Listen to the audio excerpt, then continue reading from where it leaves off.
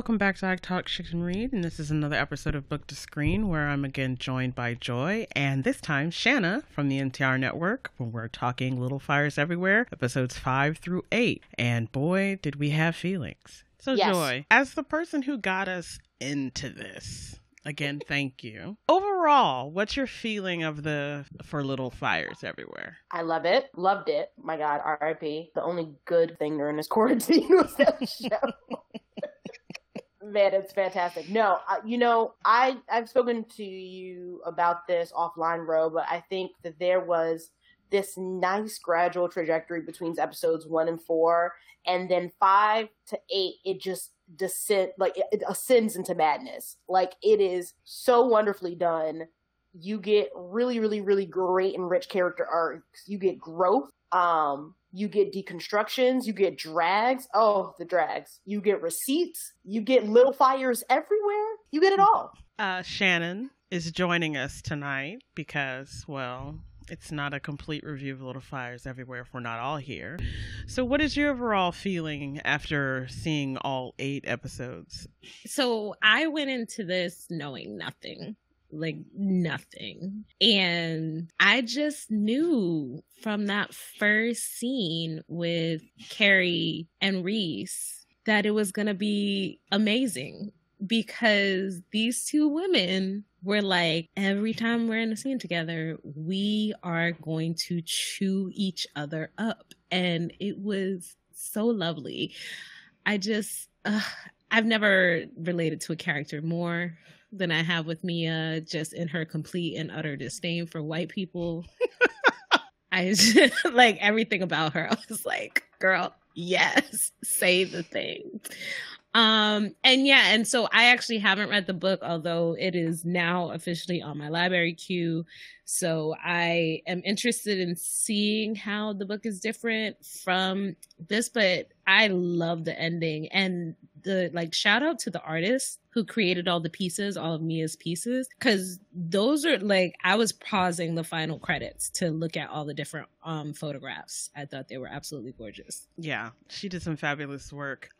So for me, I read Little Fires Everywhere when it first came out, and it was very good. I like Celeste Ng. I think she has a very unique and interesting way of talking about the mundane and kind of identifying issues and nuance that you don't generally get in these types of books. But I was not planning on watching the Hulu show because it was a very white woman, working class, upper class white woman. I'm like, I don't know if I need any more messiness. And then Joy was like, but Kerry Washington's playing Mia. And by the time the show actually rolled around, I'd completely forgotten that I'd read this book. And it was about, I think, maybe 25 minutes in when I realized that they were elevating this story, that it kind of started ringing notes for me. And by episode 5, which is where we're picking up tonight's discussion, Duo, I was so all in on this show that I was almost incapable of live tweeting because I kept rewinding to rewatch things again. Because you're right. Every time Reese and Kerry Washington were in a scene together, you never knew what was going to happen. There was magnificentness, but also Bill Richardson kind of started showing up and having attitude and, really kind of looking at things that were happening that he should have been paying attention to clearly years ago as of Duo, when he's representing the McCullens and, Izzy has massive problems and Lexi's being Lexi. So, I mean, I feel let's really get into it. The story picks up at a Duo, and I guess the summary is Bill Richardson has his hands full representing the McCullers in the custody case, much to Izzy's dismay. Lexi finds out upsetting news and turns to Pearl for help. That's what we're going to call it, huh?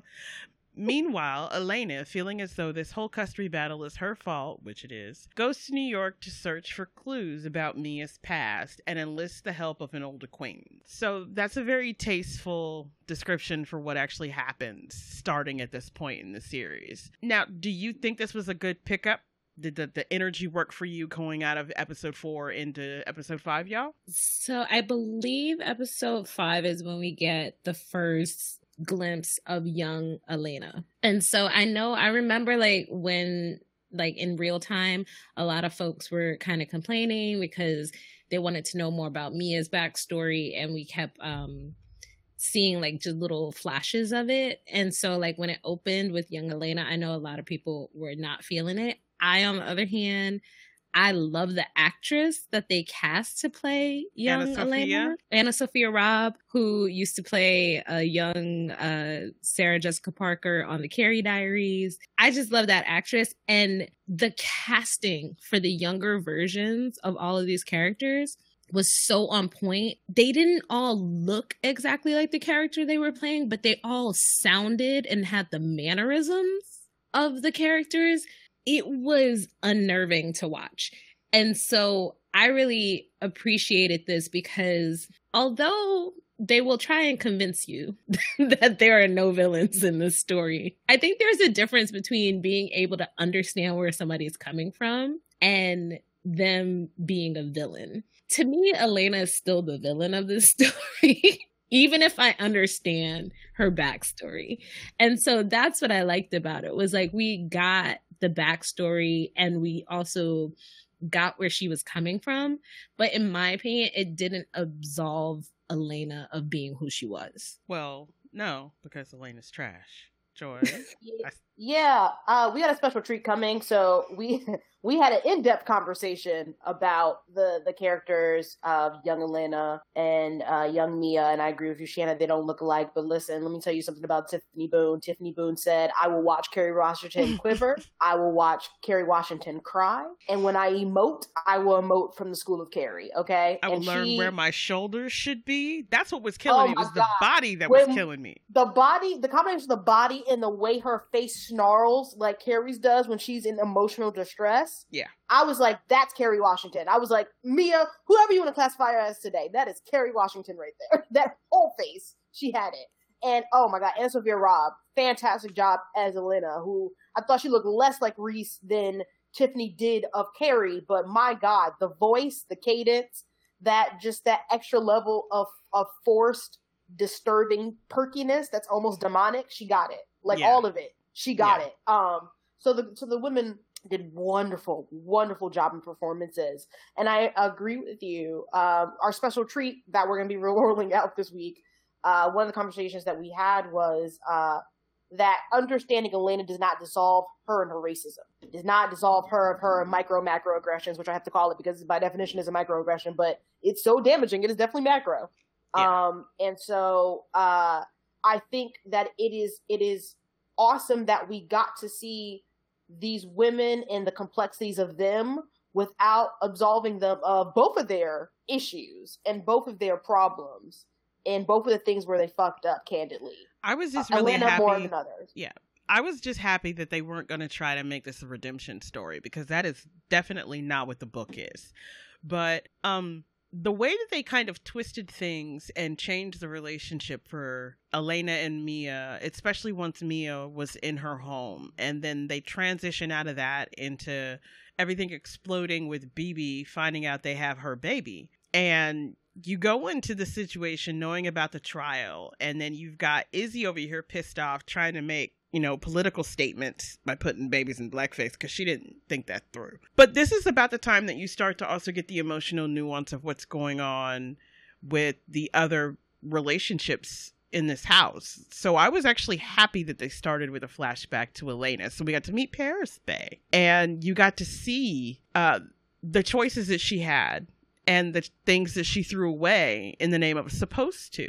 And as you then realize what her relationship looks like and how much of it included settling, you feel no need to absolve her of anything, because you start to realize how much she knew better. You get some more great scenes where it's very easy to stand for Brian, and, you realize that Lexi is an extra special kind of trash. Are we going to talk about Lexi? Are we just going to...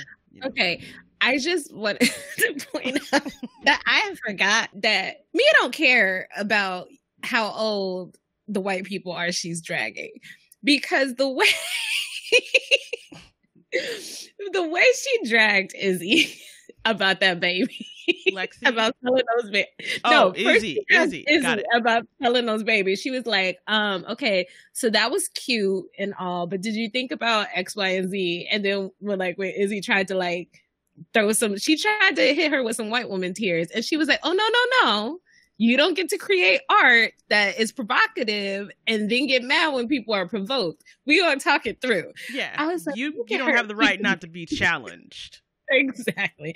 Yeah. And then Lexi first steals Pearl's story, then steals her actual identity to get this abortion, and goes crying to like at their house. And I love that, like, you know, Mia, she's like a mom. She's like, this baby's crying. I'm, you know, give her a black mother rock and all that. But when she found out she used her baby's name, she was like, nope, you gonna get dragged today. She does not care. She's like, I don't care if you 18 or 28, you can get dragged by your hair. My favorite part was when she was like, you clean your own dishes. Put your cup in the sink when you're done. I was like, hold up now. Like, I don't disagree with you. I was like, this child definitely didn't have surgery, but it was so funny. I wasn't mad at her. I was not mad. My favorite part was how she dragged her child while dragging Lexi. My daughter may enjoy giving to you, but I'm not her. I was stuck right there. I was like, this is glorious. I love this writing room and the honesty and the vulnerability, but also the willingness they had to put the you know, this would make somebody hateful out there. And acknowledge if you're going to make grown folk decisions, you can get cussed out. Like, you're grown. I'm not going to put my hands on you, but I'm going to cuss you all the way out. So, you know, you have Lexi, you know, continuing down the path of Elena, you know, heir to the throne of Mistress of Microaggressions. You've got Moody starting to show his ass. And Moody, see, okay. Because I love Moody. But you still love Moody after episode 8? Okay, I still do. Okay, Richardson family reunion. We already talked about this. I like Moody, but you know what I love about Moody is that he is still he's still a white man with privilege, and so it's just. I love it because they're all doing these things and they, you know, even Izzy and Moody, like they think they're a little bit better than these people because they're like, I get it. I understand. But the minute their like privilege is challenged, they go right into like immediate like fight mode. So like Moody's like, I like the girl. I did the nice things. I got her the bike. I even understand that she goes to the black club. I get it. But then the minute he doesn't get his way, he's like, oh no, this is all wrong. I literally tweeted, oh, Moody turned into an incel, hate to see it. And I genuinely liked Moody. I do think that there's a really interesting point that definitely needs to be evaluated, Shanna, where look, I think one of the things that I enjoy about Little Fires Everywhere is that they give you various degrees of whiteness in the Richardson's household. And where you have the super stereotypical kind of like immediate and broader, like spot a racist, there's a racist, very clear racism in Elena, and then by proxy Lexi in terms of how she treats Pearl, and definitely how she treated that girl minding her black ass business doing her shift at Wendy's, and Brian, how she treats Brian in certain capacities as well. But then I think you get that liberal, woke, you know, what I like to call a little northeastern racism from Izzy and Moody, and it comes out in different ways throughout the series. Moody's came at a you know, obviously at a later stage, but with very well-meaning and well-intentioned, and they are annoyed by their family's antics.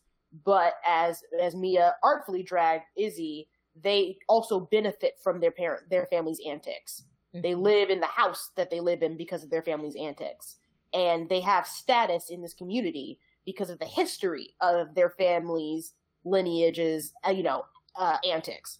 And so I do think that is actually really smart of the writer's room to really evaluate different degrees of whiteness in the 90s, even the well-intentioned ones, can do damage, can do harm, benefit from this society, benefit from this privilege, and benefit ultimately from this racism. I was actually happy they did it before we went into the uncanny, before we actually got to see the formation of Elena and the formation of Mia, and even the formation of Bill.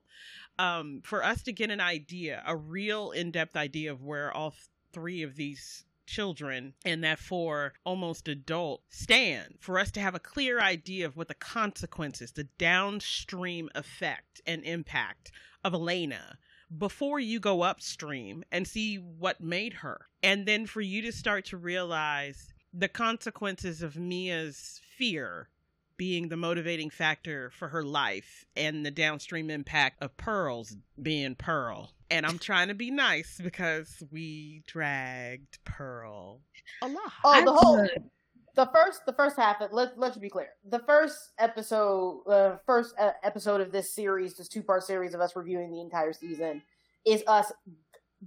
We dragged. Yeah, we got in Pearl's half. Minimum 65% of that podcast. It's a hard 80%, Joy. You're being nice. I said at minimum. I'm trying to give us the benefit of the doubt. There's no benefit of the doubt. We went in. And I will say what I said in the first half of the series. Lexi Underwood, Mama, I saw you just got representation. It's well deserved, sis. You did a good job, sweetheart. Like, here for it. I can't wait to see how you become and how you develop. You too studied from the school of Kerry Washington in these scenes and these performances. Mm-hmm. I think that will bode well for you in your career. God bless you. But ma'am, don't play another whack ass character like this again. Because I want to like you. Oh my God. When I tell you that I wanted to beat this child's behind up until maybe the last 3 minutes of the show, whoopings. It was the 90s too. That's why I think I was so I was like, this is before we knew how bad it was to beat kids. You sure you don't want to give her just one good one? What do you mean? It's not bad to beat children. It's just not if they name Pearl. Pearl Warren needs to have the shit shaken out of her. But it makes it even more important when you go back in time and you see Mia's family and the dynamic between her and her mom and the impact of the choices that she had to make, and her brother, and even the stutter step he had when he realized what she had done to try to stay in New York. You know, I spent the whole first half of this going, I wonder if they really gonna make it to where Mia distills a whole baby. But when you actually got to see that story unfold and her relationship with her teacher and then her mentor and then, you know, the love of her life, Pauline, which is a very big deviation from the book. They gave her life. They gave her true aspect, soul. There's a certain naivety that she keeps in the book that made me that's the part where I was like, I can't identify, I can't relate, I can't recognize. There are just certain things that they would have her do that didn't even fit the ideological understanding of working class, but it fit white women. And I was like, I can't. She's in here babying and coddling these children of this woman who detests her. So to see what they gave, because they had to build Elena's backstory all the way out. It didn't exist. It's a couple of flashes and a couple of mentions here and there in the book, but you don't get a flashback of Elena. And I think the juxtaposition that they did between the two of them in the uncanny was brilliant. It opened the door to talking about bitterness, regret, anger, postpartum depression, partnership not being 50-50 between a husband and a wife or between spouses of whatever kind, but being a 100-100. And when you have a partner who think that they get to mix up what they bring to the table every day, so you never know who's going to be there. Like, you want me to have this baby that I told you I don't want to have, and you look me in the face and say 4 is no different than 3 when you leave the house every day to go to work, Bill. But it's also like what her mother said. Her mother was like, people get rid of babies. We are not those people. That is not what we do. So, like, even if it hadn't been Bill, like 4 is no different from 3. Like, that's just not what you do. And also, this is what you gave up all of that for. This is what you said you wanted. You wanted to have, quote unquote, have it all. Right. I don't care. I was sitting in my scene when her mom said that's not what I'm like, who is we? I am not we. I am me, and I'm not doing it. But especially since mama can't even come over and take care of the kids without getting drunk. Mama drunk. You are no help. You gon' But again, you know, they left it in the background until the very end, but Bill sacrificed. Bill was a public defender. He had a completely different trajectory, a completely different person, completely different goal for what kind of lawyer he wanted to be, who he wanted his clients to be. And he had to give all of that up because he now had 3 kids with 1 more on the way. And there was a certain life that he knew he was putting the kibosh on her career. The simple fact that she went back to work to find out that she'd missed a promotion.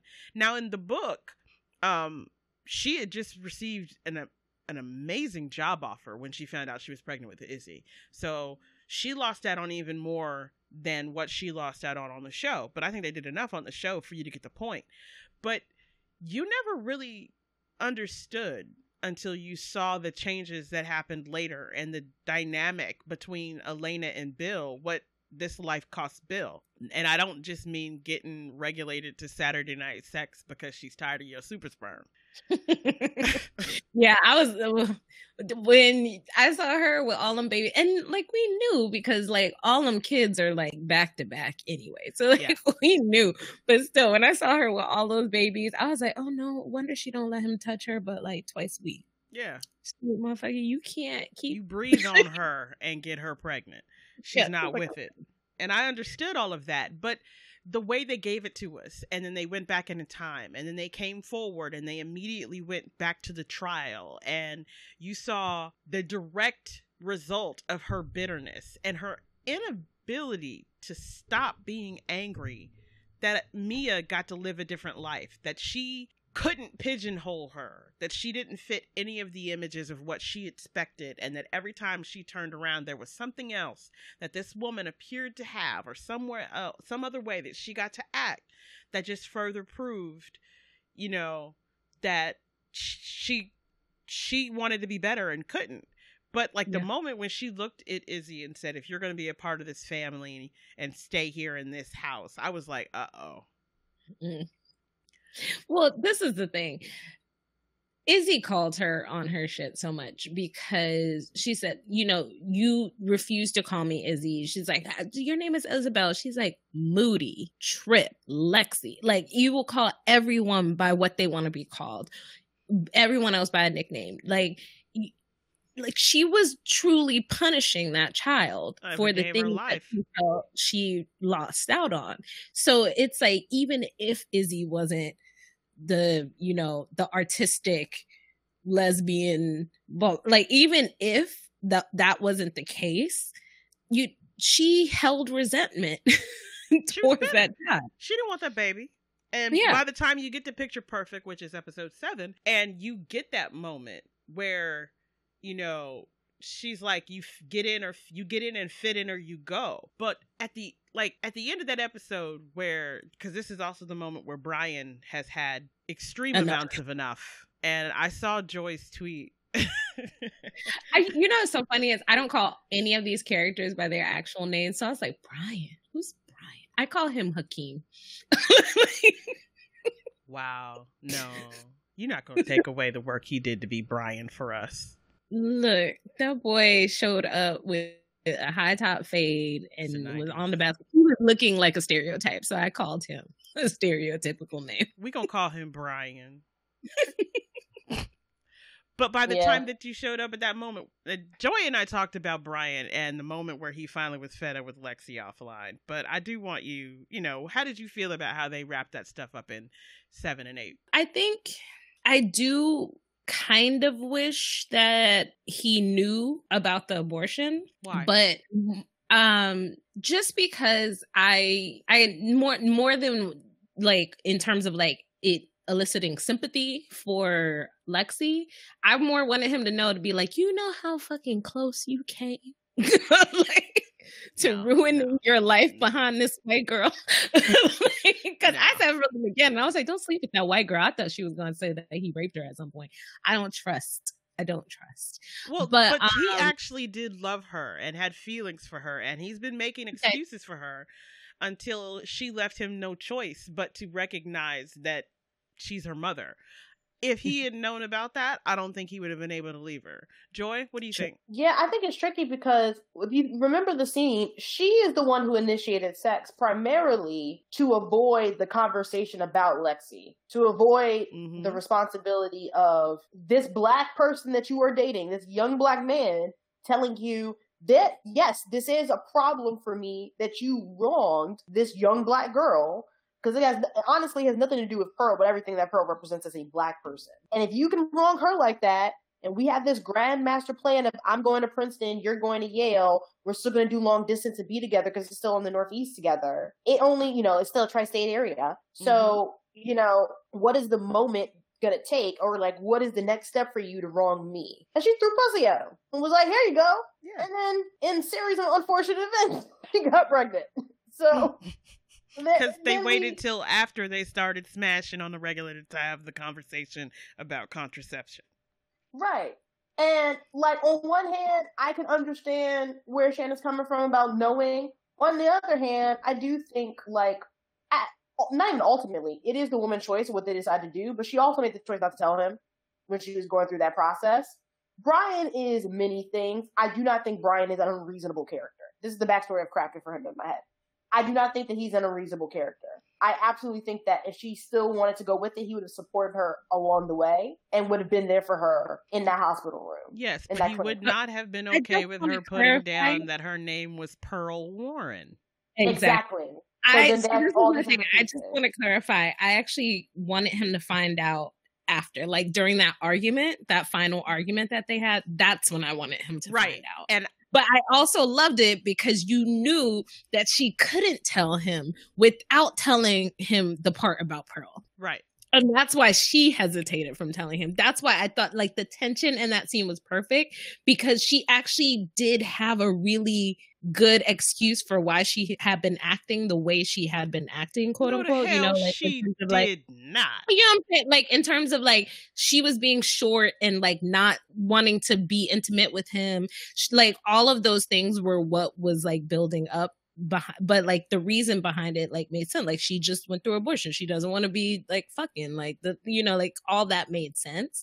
But she couldn't say that without telling him about the abortion, without telling him about Pearl. And that's why the tension in that scene was just lovely. Well, I also think it's a matter of this is the rubber hits the road. He basically asked her flat out, how am I supposed to trust you out of my sight if I can't trust you when I can see you? And why is it that every single time we're having this conversation, you want to turn it around to be about you? She couldn't tell him that because she couldn't answer those two questions. But I do believe that if she had told him, especially the way that she started to lay it out, he wouldn't have been able to leave her. And I wanted her left. So if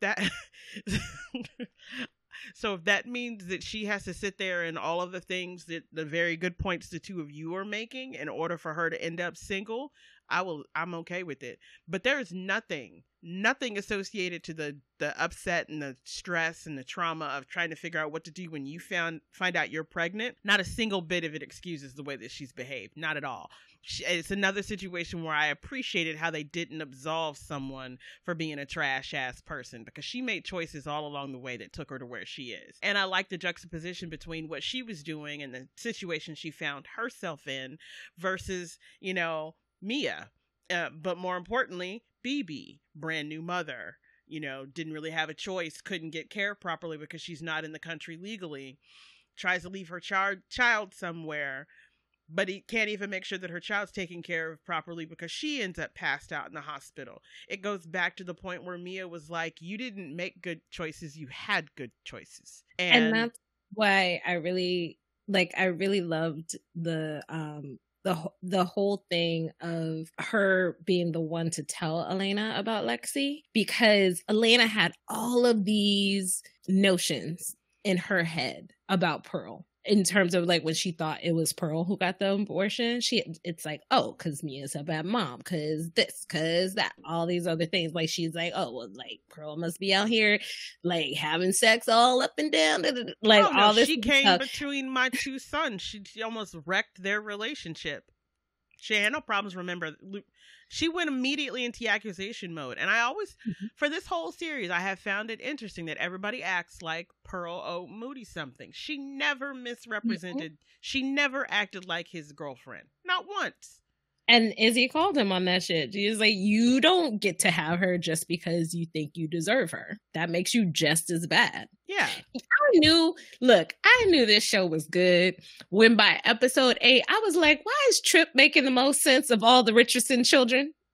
I think I called you, Joy, when that happened. I was like, it upsets me greatly that Trip is the one I ended up liking the most out of all of the Richardson kids. And to be fair, outside him being his usual dumb jock with like a splash of misogyny, he was never racist. No. Or like outwardly, at least, on the show. He's a guy. He's the only one that at the end I empathized with for how he was. Like, when they flashed back to them at that stupid lemonade stand, how Lexi was talking to him and Moody was condescending. Just let Moody do it. You can't. You just can't even add. And Trip was out here living his best white male privileged life. Oh, He was like, yeah. I didn't know we were supposed to be upset about these things. yeah, I mean, he lived in his little bubble in the world they built for him and all the things that he was supposed to have. And, people just serving it up to him on a platter. And, he doesn't think about the consequences of telling Pearl that my mom told me that your mom had $500,000, Bruh, all the Richardsons were snitches. Izzy will always be telling something to somebody, bruh. Nobody know how to shut their goddamn mouth in this show. Yeah, Everybody feel like, well, I heard from your mom about this mom and this. And I'm like, bruh, why you stay on grown folks' business? Well, maybe we should call this and wearing minding your business is free is the name of this episode. Yes, because everybody needs to mind their business. But yeah, Trip was out here was just like, listen, I got me a little caramel boo. I don't know how long I'm gonna have her, but she makes my world go round. It was also like, I know I don't deserve her. Like, I know she's smarter than me. She's way too pretty. His biggest thing was this, like, oh, she's a woman of refined taste. Like, she can read and shit. She can do math. She can do math. She had a whole couple books on her own. They weren't even assigned. I learned how to pronounce Sylvia Plath. I feel proud of myself. I checked the book out all by myself. Look, girlfriend. I was like, poor Trip. She's reading him poetry so he can learn big words, all of that. Like But when you realize the reason why he's there is because he's being patently neglected by a mother who refuses to see that her child needs education help, Yeah. Well, yeah. I mean, she's like, I have 4. 3 of the 4 are smart. And I have a jock. Yeah, like, he plays sports. But based on that argument, though, Trip, in terms of like emotional and empathetic sense, he has the most out of all of them. Yeah, and he displayed that. So like, he's the smartest. Him. Yeah, he's the smartest where it counts. Yeah, he's very in tune emotionally with his feelings. Even when he was talking to Pearl, you could tell he was fully in tune to what she was saying. He was like, "Yeah, no, I feel you. Like, he actually listened to her. Yeah, and processed what she refused to process. He's like, I just don't want to be like her. He's like, yeah. But if you take your assholishness out the way, you'll recognize that these things were done out of love. Again, when you start off a show with a character like Trip, and by the end of the show, I'm like, you know what? That Trip boy, I think he might be my favorite. You have done a good job. Yeah. That is writing. Yeah. So, I don't know. I don't really know all the different ways. Okay, so, yeah, this is going to go out. It'll be in a week since it aired. So, if you haven't seen it by now, then I don't know what to tell you. But the ending. Can we talk about the ending for a little bit? Yes. I would just like to start off by saying, this should be nominated regardless of a quarantine. But y'all don't got no goddamn choice. What else is on TV? What else do you have going on? Genuinely. I told at least 3 people to watch this, and like at least 2 of them hopped on it immediately and were like texting me while they were watching it. They were like, "Oh my god!" I'm like, "Yes." That was in my opinion, by a sizable margin. Episode 8 is the best Reese Witherspoon performance I have witnessed and watched. That's great. My god. When he screeched like a pterodactyl.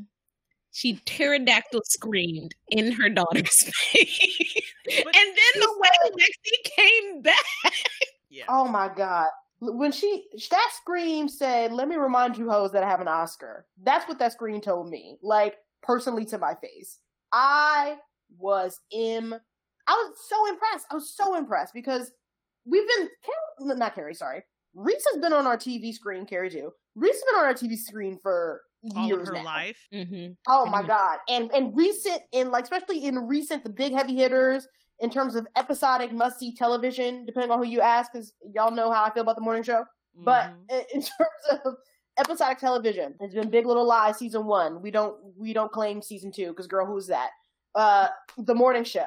These are really big, pivotal conversation starters in broader social media lexicon, and Reese has been at the helm of that as a co-star or a co-lead and a producer or an executive producer.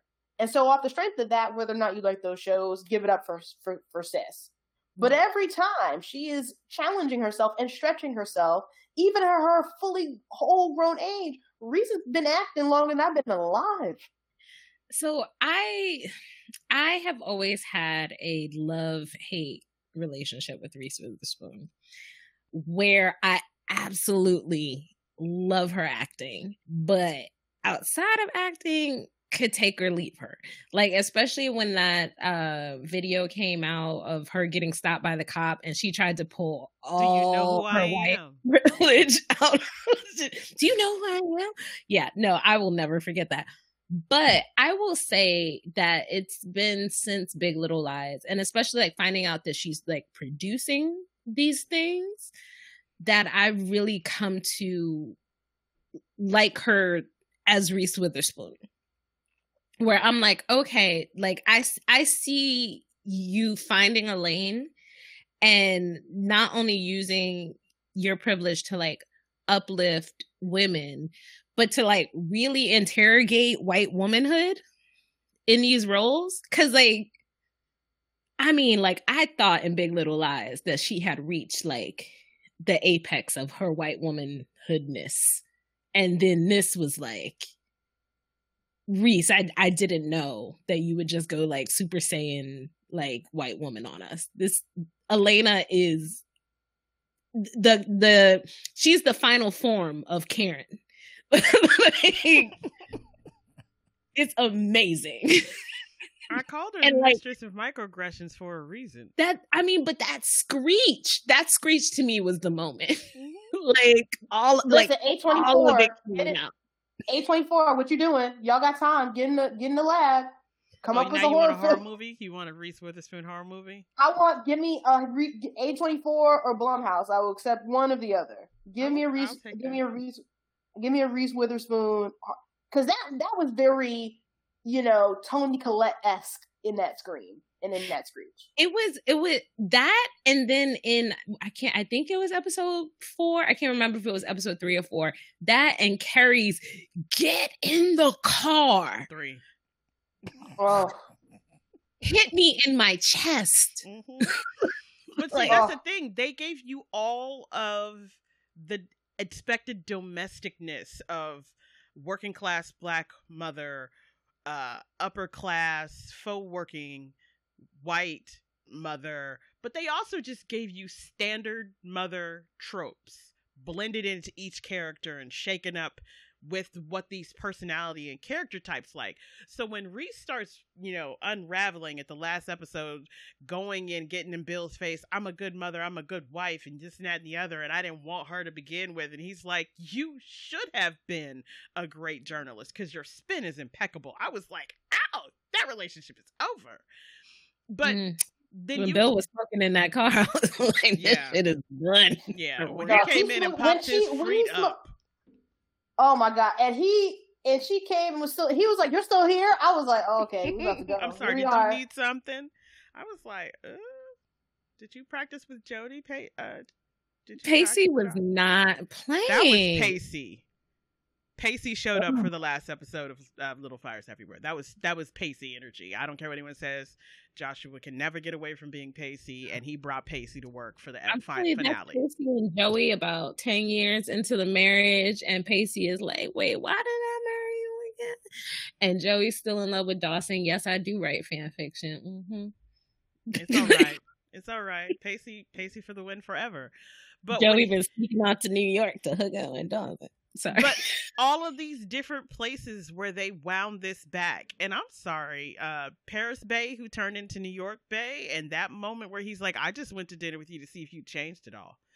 And all these full circle moments that everybody had. I don't want to spoil everything. If you haven't seen Little Fires Everywhere, I don't know what's wrong with you. It is premium messy white woman with a side of black attitude, and your mama showed up to get you in the rain because you showed your ass and should have got it beat. And there's just nothing. This is the first show since Watchmen that I haven't been disappointed in a single episode. Now, I know there's some people who had a problem with the last episode of Watchmen, but that's because those people really, really, really wanted Liederhoff to decenter black folks for the white characters, and he didn't, so I'm fine. But this show started on equal footing between Elena and Mia storyline, and it ended that way. And it's a chef's kiss. Yeah. I'm gonna say something. I'm gonna give y'all a hot take. Uh-oh. Little Fires Everywhere is the black development that Big Little Lies wanted for Bonnie's character. Yes. So here's the thing with Big Little Lies, which I find interesting now having seen Little Fires Everywhere, is that her character wasn't originally black in the book. But they cast homegirl Zoe Kravitz.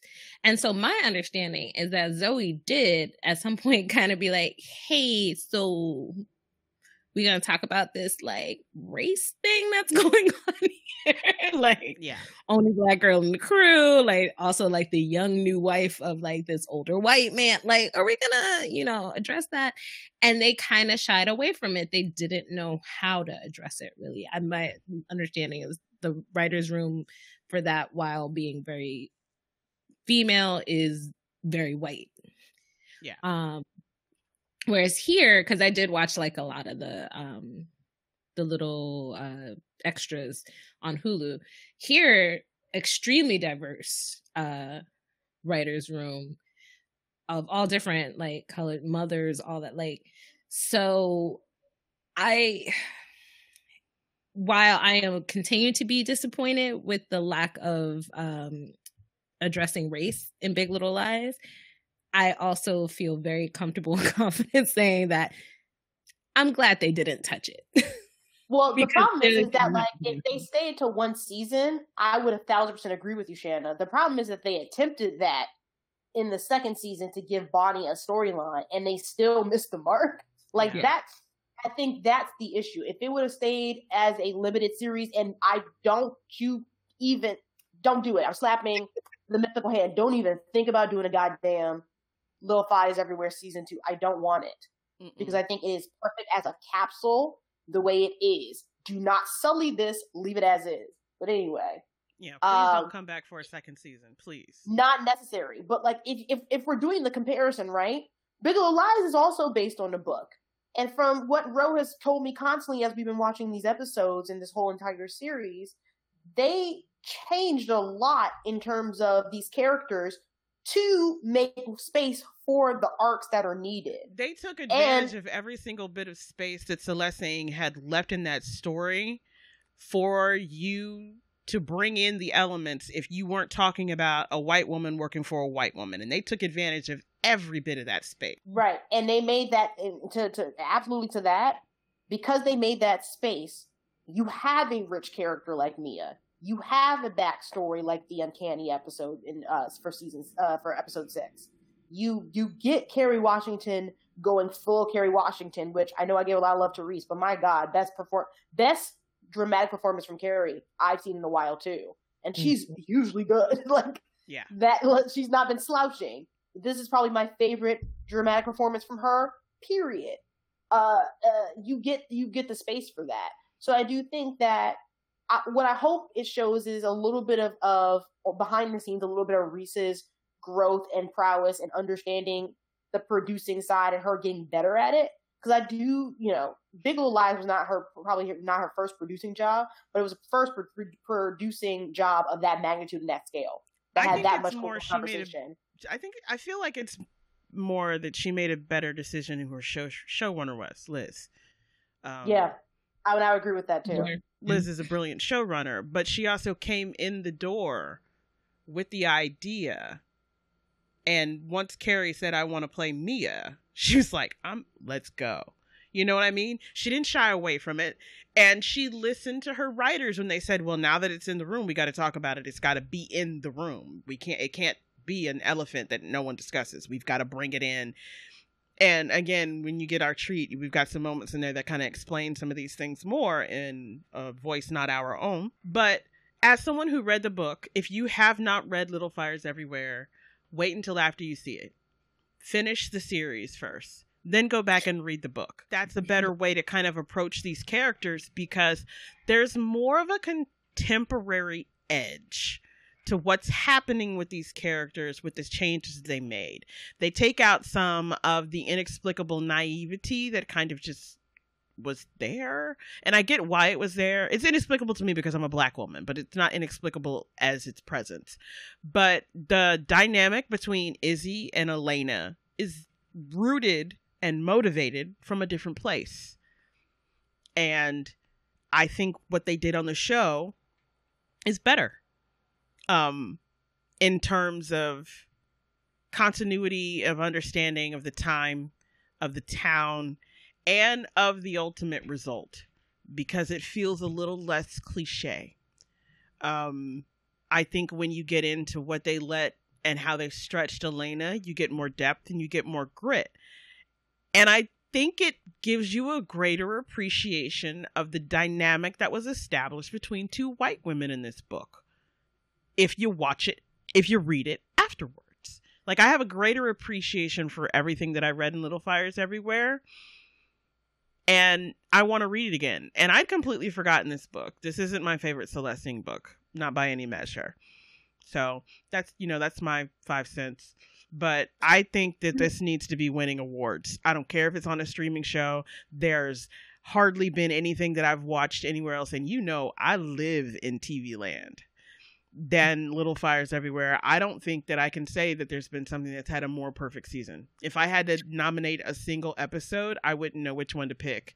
Well, I'm lying. I'm going to nominate The Uncanny because episode 6, beginning to end, was the pivot point where this series, for me, put it into overdrive and didn't stop until the end, and they wrapped it back around to perfectly kiss how it opened. But other than the uncanny and the fact that it ends with that cover of bitch, I'm interested in reading the book because I actually saw online the other day somebody being like, yeah, I tried to watch Little Fires Everywhere, but they changed too much for the book and I couldn't get into it. And I was like, I mean, were they white?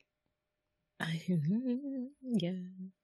No, I'm not asking to be prejudiced. I'm serious. Were they white? Yeah, no, I'm pretty sure they were. It was okay. Twitter, but I'm pretty sure they were. I've heard that from somebody too, and they were not white. They were a Black woman, and I've heard them say the same thing. I just want to point that out. But this show, so I need to read the book, obviously, but I'm just like, this show is fantastic. Like, just the acting, the writing, the way they are addressing issues. Like, again, it feels like Watchmen in the sense of like, I didn't know going into it that it was going to be that fucking Black. I just didn't know. And it was like really going to get into race like that, I wasn't asking if they were white because I thought this was a white person thing. I was simply asking because the common thing that I've noticed is women over a certain age or in a certain age demographic and white women, they didn't just identify with the characters, they identified with the worldview. And Little Fires Everywhere, the show, it has a completely different worldview, and they put the known history of Shaker, Ohio, and the people who lived there and the motivations to them completely to a different use. So if you really, really clocked in and those were the elements that you keyed into, and then you also dug into the characters because they made sense in that world, the show may not be your cup of tea, which is why I said, if you haven't read it yet, watch the show first, because Little Fires Everywhere, the book, it's got a completely different vibe. That's all. Yeah. I wasn't, trying to be prejudiced.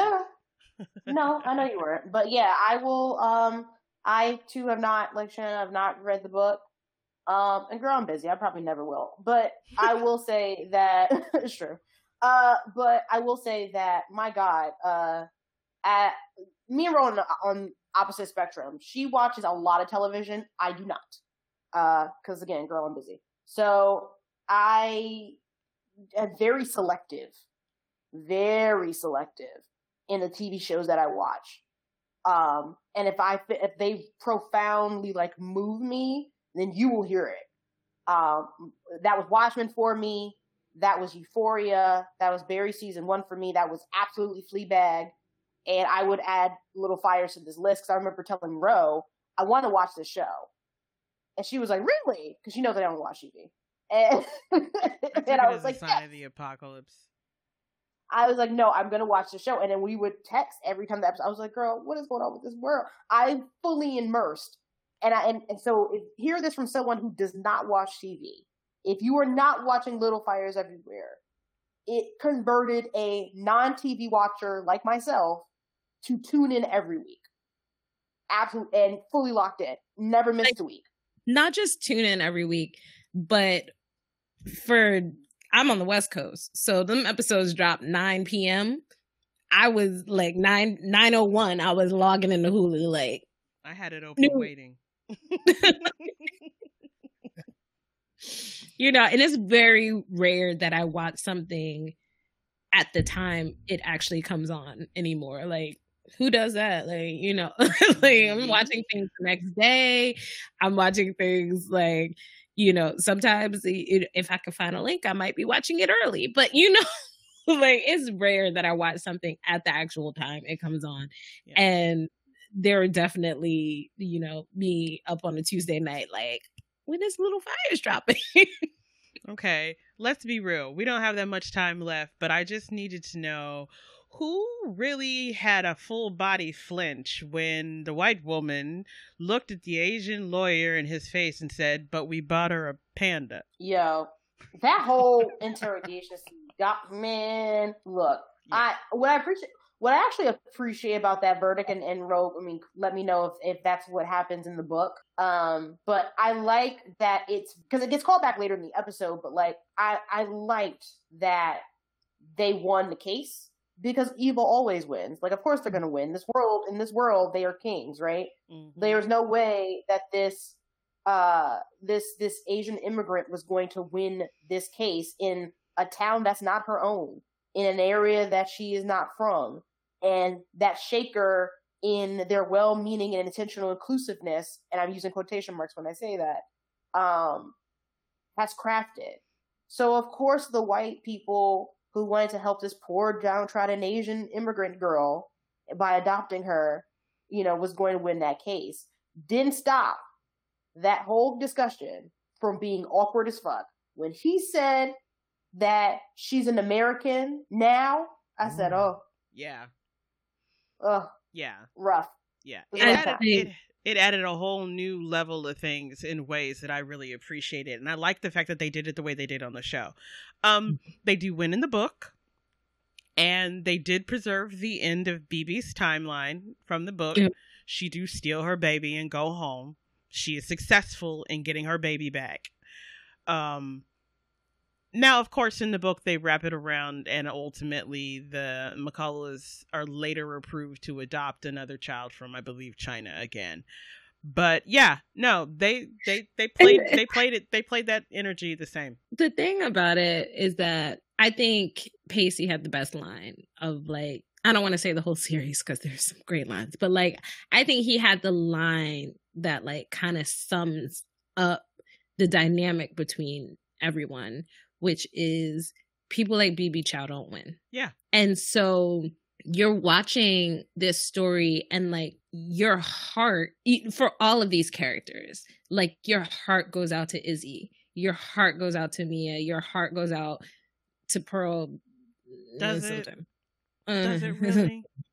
But it's like and your heart goes out to BB, but like, you know that like ultimately those are not the folks in the story who win. And the fact that Elena is fighting so hard to prove that she made the right choices in life by making sure these other people don't win. And like, her husband's even like, I don't understand why you're fighting that hard.